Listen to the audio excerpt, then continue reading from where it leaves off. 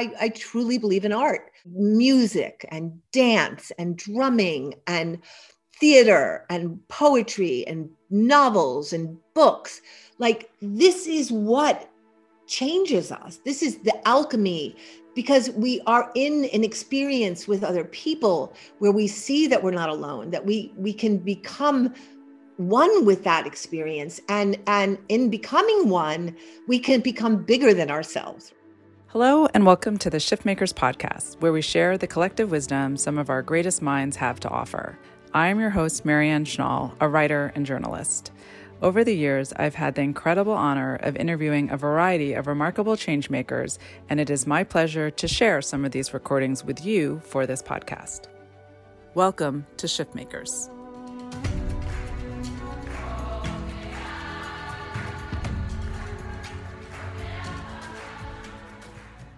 I have had the absolute pleasure and honor of knowing my brilliant dear friend, V, formerly Eve Ensler, over the course of the past 2.5 decades, and chronicling through many interviews over the years her incredible journey as artist, author, visionary, and activist. V is, among so many other things, the Tony and Obie award-winning playwright of the now iconic play, The Vagina Monologues.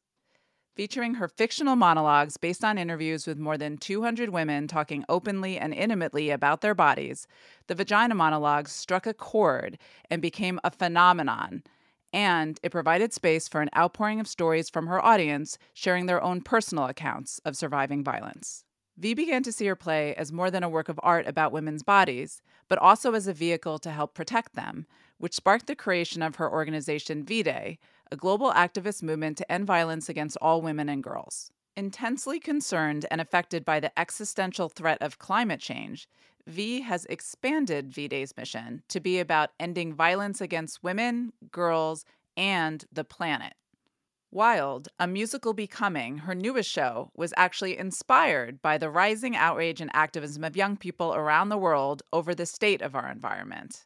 In part one of my powerful 2-part interview with V, we began by discussing the genesis of the project and her collaboration with Tony Award winner Idina Menzel, Golden Globe-nominated songwriter Justin Tranter, songwriter Carolyn Pinnell, and acclaimed director Diane Paulus. How are you, sweetheart?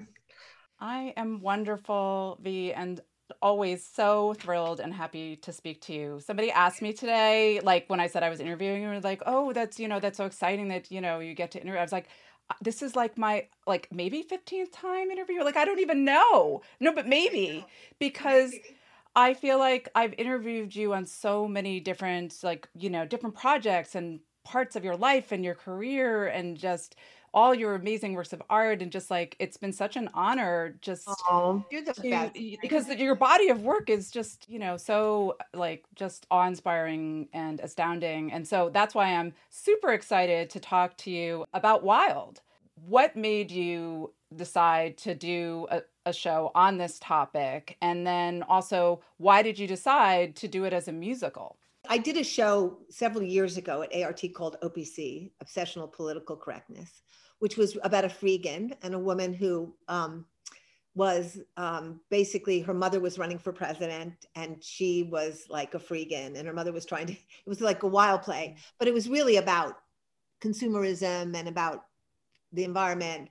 And, it was the beginning. And then Idina Menzel and Justin Tranter, who's this amazing songwriter who's written 15 #1 hits. He's a real pop artist, a real pop artist, right? They came to me and they said, we want to do something together. Would you consider creating a story for us? So I said, well, the only thing I really want to write about is climate change. I don't want to do anything else right now. That's all that I'm thinking about. So they said, great. So I came up with this story. It's a fable. It's a wild story that I don't want to tell you because it's so much fun. I don't want to blow what happens. But so we started working 2.5 years ago. And Justin and Caroline Pinnell and Idina and I have all been working together. And, I've worked on other musicals, but I've never created my own musical. I've never written a book. I've never really created one from scratch. But I feel like what happens is that what's going on with the environment is out here, and then the pop culture is in here. And I just wanted to create something that would reach into the pop culture. I wanted to do something really pop. Like I've never really done that. Everything I've done has been like radical and extreme, and it has caught on, but it's up to the goddesses if that happens. And this was really about, how do I create something that really reaches as many people as possible and inspires people and really creates a real argument between, because I think the music really looks at like basically how people are going to survive, and how we're going to not destroy the earth as we're surviving, right? And when people are poor, when people are struggling, and people get offered deals by corporations that are hurting the earth, it's hard to turn those deals down if your farm hasn't produced that year, or if you can't pay your mortgage, or you're about to lose the land. So it was really wanting to create a piece where all the arguments were listened to and valid and sound, and then create something that was a fable, because I think in fables you can take things up to a whole other level, because it's magic and because it's supernatural and because things happen, and it's a way of looking at where you are and seeing it hopefully differently. So that was the basic idea of it. Yeah. And what what would your highest hope? What are you hoping that people who experience this will take away from it? First of all, I want people to think about where we are and what a perilous time we're living in, and how, if we, as all of humanity, doesn't matter if we're right or left, up or down, don't realize that we're in an existential crisis, that we are on the verge of being disappeared as a species, humans. I think other species will survive, but and also just what we're doing to the earth. Like the destruction, the horrible things we're doing to this precious, astounding earth that we get to live on. One, I think it's about people thinking about it. Two, I think it's about really getting into and the arguments and the issues that we're facing. And then it's really looking at how people change, what gets people to change, and a lot of times it's youth and it's young people who are bringing, I really believe that the young people are bringing a new world into being, whether it's people fighting for gender rights and a new way of looking at gender entirely, or whether it's women's rights, or whether it's this wild international climate change movement that is being, generated by young people. I have faith in young people, and I wrote this show for young people and with young people. And I'm really excited because I think they'll probably do amazing things in the lobby, and the Sunrise Movement will, be our partners on this and work with us. But I want people to wake up, and I want people also to change, and I want people to feel that their arguments have been heard, but maybe there's another way there are other choices we could be making. There are other choices we could be making, and if we actually make them together, maybe magic could happen. Because what is magic but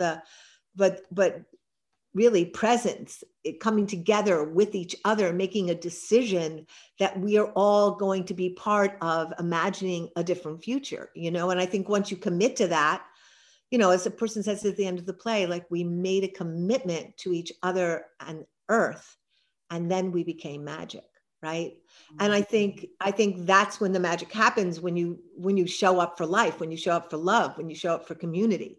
And so I have one desire, which is, how do we open people's hearts and minds so that they come out of their ennui, come out of their fear, come out of their denial, come out of everything, and say, I can participate, like the people in this community did, in changing the story and changing the trajectory that we're on, and doing the best that we can to make the best of it right now, because I don't think we're going to stop it at this point. I think we may mitigate it, but we're certainly not going to stop it. Yeah, no, I agree with everything that you said. And also, when you were talking about young people, I couldn't help but, of course, notice that, yeah, the main character is a teenage girl. And I guess, from Greta Thunberg to like My Amazing Daughters to like Malala, I mean, just, I do think that young people and particularly, also young women bring such important perspective and advocacy. And I was just thinking about, your book, your inspiring book, I'm an Emotional Creature. So I'm sure that was a conscious decision going into it to have a teenage girl sort of be the heroine. What I feel about teenage girls. Yeah. They're always, for me, like it. They're just it. And I really have always believed that they're going to herald the new world. And and it's wonderful to see the young people in the cast, because they're so good and they're so talented and they're so into it. And then to see the Boston Children's Choir, just these amazing young people who are so into this and are singing their hearts out, and they want more and more songs, and they want to be more and more a part of this. And that's where I get like really excited, when I see like how art can generate and give people a platform and a vehicle to express what they're feeling, and then connect with other people who are feeling the same thing, or who might not feel the same thing, but might be able to come to feel the same thing. Season 2 of Shift Makers was brought to you by the Shift Network. Shift offers courses, programs, and workshops to unlock your full potential through transformative education and media with like-minded allies who are called to create a better world. Visit theshiftnetwork.com to learn more about their online courses, summits, and events. Well, V-Day recently evolved the mission of V-Day to be about ending violence against all women, girls, and the planet. And the theme for 1 Billion Rising 2022 is Rise for the Bodies of All Women, Girls, and the Earth. How do you see the connection between violence against women and violence against the earth? Well, we live in racist, capitalist patriarchy, right? And the mechanisms of all of those things are about fundamentally destroying life, deciding that one group of people, whether they be white or male, are more important and have a right to be here, and other people don't have value, don't have meaning, don't have rights, aren't as important. I think so much of what patriarchy is about is domination, occupation, extraction, exploitation of women's bodies, of women's labor, of the earth, whether it's drilling and fracking, or going into the Amazon and deforestation, or the desecration of the coral reef and the bleaching of the coral reef. It's the sense that you are entitled to whatever you want, to take it any way you want to take it, to not at all be in tune with what you're taking from or what the needs of the being that you are extracting are. It's just yours. You can have it, you can take it, you can destroy it, as long as you're satisfied, without any awareness or care for the future or where we're going, or it's just, and I think capital, it's like what bred what? Did patriarchy birth them all? But they're a three-headed monster at this point, and I think when we look at the bodies of women right now, they are under siege everywhere in the world, whether we're talking about COVID and the impact of COVID on women. So you can just go across the board, whether it's Black women who have been, systematically not supported by healthcare systems, prone to diseases due to poverty and circumstances created by structural racism, whether it's reproductive rights under siege and people being told they can't even have abortions now, and there's bounties on them if they decide to have abortions from being raped even, right? Women workers' rights, completely under siege, right? In all different quarters. Nurses who are on the front lines, not being respected, not having rights to, look at how they've had to live through COVID, beginning with garbage bags, and then no masks, and then having to reuse masks, and now ragged and exhausted after 2 years of this, and being, thrown back in with no leave, with no overtime, with no, we can just go down the list, right? How women, and then the rise of sexual violence inside COVID, with people caught in their houses, with people. So I think what we're seeing, and then the rise of fascism, which is creating all kinds of, fascism and the destruction of women's bodies, and the, rise of violence towards women. I just was reading this story in China, where women came forward to accuse a higher up in the government of sexual abuse, and they've been disappeared. No one even knows where they are now, right? So we can look to Afghanistan, we can look to China, we can look to all across the US. It doesn't matter where you look, you are seeing this rise of fascism, rise of fundamentalism, rise of this notion that a few people can dominate, have all the money, have all the wealth, have all the goods, and the 99% just are vanquished, right? And, we see tyrants and we see strongmen in how many countries, and we see our own strongman coming back again and having never gone away, right? And we see a world of just unleashed white supremacy. It's been here forever. And of course, we all know that, but it's been licensed now. It's been given freedom. It's been given a platform. It's been given an okay by the last president and by all the people who surround him in the GOP. And so we're seeing an attack on women's bodies. We're seeing an attack on the earth. We're seeing attack on Black bodies. We're seeing attack on Indigenous people's bodies. We're seeing attack on trans bodies. We're seeing attack on non-binary bodies, across this country and across the world. And so I think one of the reasons we decided this year to focus on the body is that there's so many ways you can take that in every country, in every context. Like what aspect of that are you going to rise for? Are you going to rise for workers' rights? Are you going to rise for reproductive rights? Are you going to rise for an end to violence against your own being? Are you going to rise to stop online misogyny and attacks? I think it can be quite vast, and it allows for people to come in wherever they're going to come in from. Well, and I think that's, what is so important right now is that you're making all those, linkages. I had done this interview with Gloria Steinem, and this phrase that she had said, "We are linked, not ranked." And when I really dive down in that, it just seems like such a good framework to just think about all these kind of false hierarchies and divides about each other and with the earth, just the fact that we're just not also realizing we're interconnected. What does that phrase sort of mean to you? And do you think that's part of the issue? That even, my daughter sometimes talks about animal rights and about speciesism, somehow there's all these false hierarchies and that we're somehow missing, that we're actually interconnected. Yeah, of course. And I think patriarchy is hierarchy. I mean, I think that they are one and the same. They create a hierarchy where certain men are on top, right? And everybody else is underneath that. And I think part of what hopefully we're learning now is that I'm an animal. I'm not separate from the animals. I am an animal. And not only am I linked, I'm merged. I'm one with that. I don't have any illusions that I'm somehow better than the animals. If anything, I think humans are behaving much worse than animals, right? Animals don't take more than they need. They don't bite off more than they can chew. They don't gossip about each other. They don't put each other down. They don't cancel each other. They don't, you know what I mean? They really take care of their own. They take care of their, they are pretty kind to the other animals unless they eat them, but that's kind of part of the deal.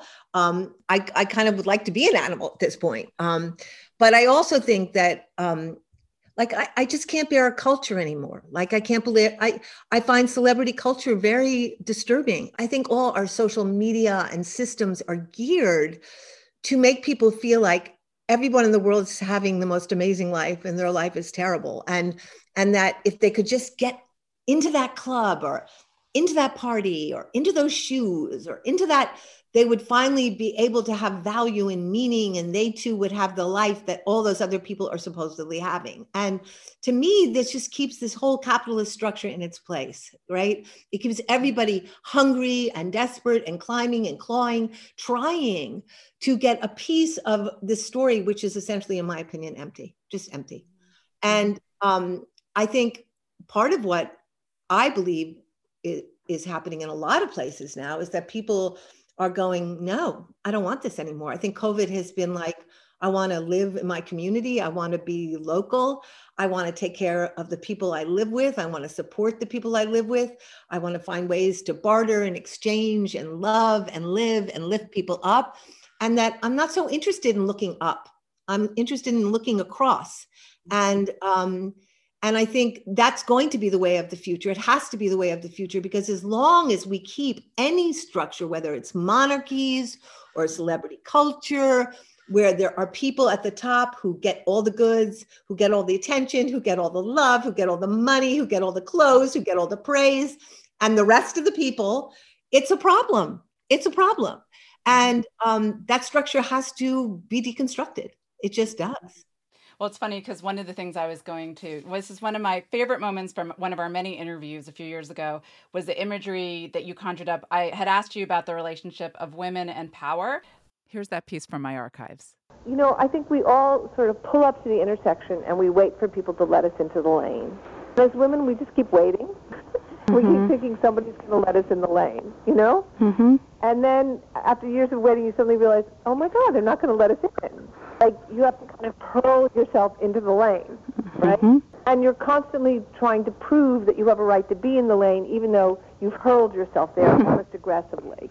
And then what happens is you start to realize that in order to stay in the lane, you have to kind of feel, you have to witness all the other people stuck at the intersection, and you have to keep moving really fast ahead in order to keep your place in the lane, and you can't stop to let those people in. And I think what's happened for me is that letting people in has become much more important than charging ahead in the lane. And that the price you have to pay to stay in the lane is not a price I want to pay. Just related to what you said, can you reflect a little bit of that? I mean, how do you think we can shift kind of the power paradigm to be more? Just get rid of the lane. There you go. Yeah. You know what I mean? I don't have an interest in the lane anymore, right? Yeah. Let's go into the forest, because that's where it is. Yeah. It's in the forest. The lane's over. Like, I don't want to be in the lane. I want to be with love. I want to be where people connect. I want to be where people talk about their hearts and their vulnerability and their feelings and their insecurities, and where we all get to be ourselves without pretense and putting on airs, and where we get to like fall on each other and love each other and say, it's impossible world that we're living in. You know what I mean? And we have a space for grief, and a space for joy, and a space for absurdity in the midst of all this, and to just be in the struggle together, to be in the struggle. I mean, I remember in Guatemala, there was this beautiful expression that struggle is the highest form of song. And I always had that over my desk. It was just, it's just the notion that we're in this struggle to transform human consciousness so that we can be generous, so that we can invite everybody in, so nobody gets left out, so nobody feels excluded, so nobody feels shamed, so nobody feels it like they didn't add up or they didn't matter. That's all I care about anymore. That's all I care about. And COVID's been a wonderful thing in that respect, because it kind of stripped everything away that was giving people, certainly for the last 2 years, like a lot of what supposedly was giving my life, value or some of those things just went away. And you're left to struggle with and ask yourself, well, what does give you value, right? And for me, what gives me value is communicating like this with you and connecting and walking outside on this stunning, gorgeous day with my dog and watching his response to this stunning, gorgeous day and trying to live my life through him and try to feel what it's like to sniff what he sniffs and feel what he feels in this air, and creating art that brings as many people in as possible and makes people feel that they're wanted and that their opinions matter and that their talents matter. And really trying to find ways to create platforms and spaces for people who haven't had the opportunities to tell their stories and express their views. And so we all can learn from the multitudes of people who haven't been represented in our culture or put forward in significant ways in the culture. I think this is a very exciting time just to see the number of shows and the number of films and the number of books that are coming out, for example, written by Black women and Black people. I just can't stop reading.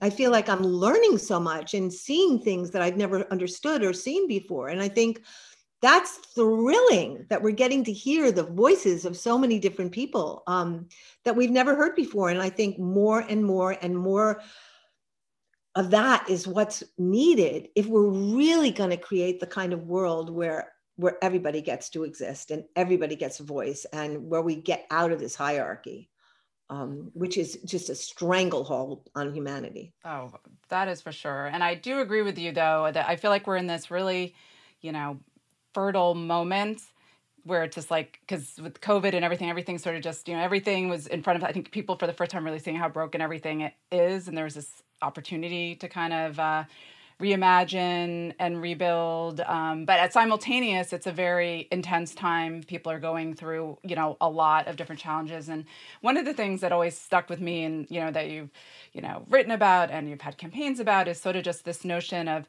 turning pain into power, which, of course, that you've done through your own experience, but also amazing examples like City of Joy, where these survivors of violence are then healed and then trained to become like the leaders in their communities. Given that so many people are dealing with different varieties of pains and struggles, what advice do you have on, how does one even begin to do that, so that to see those, that opportunity to grow, strength and power in the many ways that you have in your work? I think part of what City of Joy, our incredible sanctuary for healing in the Congo and Revolutionary Center, has taught me is that it's really in community. It's really in community that people are able to turn their pain into power, into healing, into planting, into all kinds of amazing things. And I think part of what the whole process of City of Joy has taught me is that we can't heal outside of community. So much of our modalities of treatments in the US are all individual therapies, and everybody's working on themselves and the self and the I and I don't even know if I believe in that anymore. Like I don't know that I can treat me outside of this culture, because no matter how good I feel for a minute, I'm still dunked back into this poisonous soup, right? So part of what I've learned from City of Joy is that when the culture heals, when the community heals, you begin to heal. And when your sister starts to get better, you start to get better. And you begin to see that your healing is interwoven and interdependent with your sister's healing. And I think that's how we turn our pain into power, is knowing that you've got, that you're in this story with other people, that you're not alone in that story, and that your crisis, your depression, your sorrow, your sadness, your grief is not yours alone. You're in a world of people who are experiencing that grief, who are being outcast, who are being hated, who are being put down, who are being bullied, who are being by very similar forces to your own. And that means that you're all in a collective struggle to change that. I don't know how you do it by yourself. It's too big. It's too overwhelming. And so that's one piece of it. And the other piece of it is like, I truly believe in art. I think that create music and dance and drumming and theater and poetry and novels and books.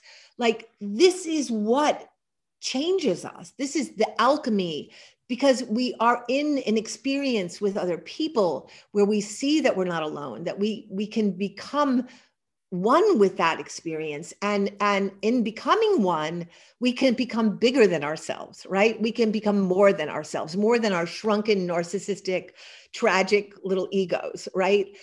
Which can take us down the rabbit hole so quickly that we just disappear, So I think all those components are certainly at City of Joy, where theater and dance and singing are an intrinsic part of everything that happens there. But also, people heal together. They don't have individual therapy there. All therapy is group therapy. So when one woman is healing, another woman is going, oh, that's my story too. She can do it. I can do it. Oh, look, she's having that experience. That's going to give me this. Oh, that just changed me here. And it's just spreading it and multiplying it, throughout. V founded V-Day, the global activist movement to end violence against all women, cisgender, transgender, and those who hold fluid identities that are subject to gender-based violence, girls, and the planet in 1998. City of Joy, a transformational leadership community for women survivors of violence in the Democratic Republic of Congo, was co-founded by Congolese activist Christine Schuller-Descriver, Nobel Peace Prize winner Dr. Denis Mukwege, and V. V-Day and 1 Billion Rising are a crucial part of the global fight to stop gender-based violence through attacking the silence, public and private, that allows violence against women to continue. To learn more and get involved, please visit vday.org. Wild opens at the American Repertory Theater in Cambridge, Massachusetts on December 9th and will run through January 2nd.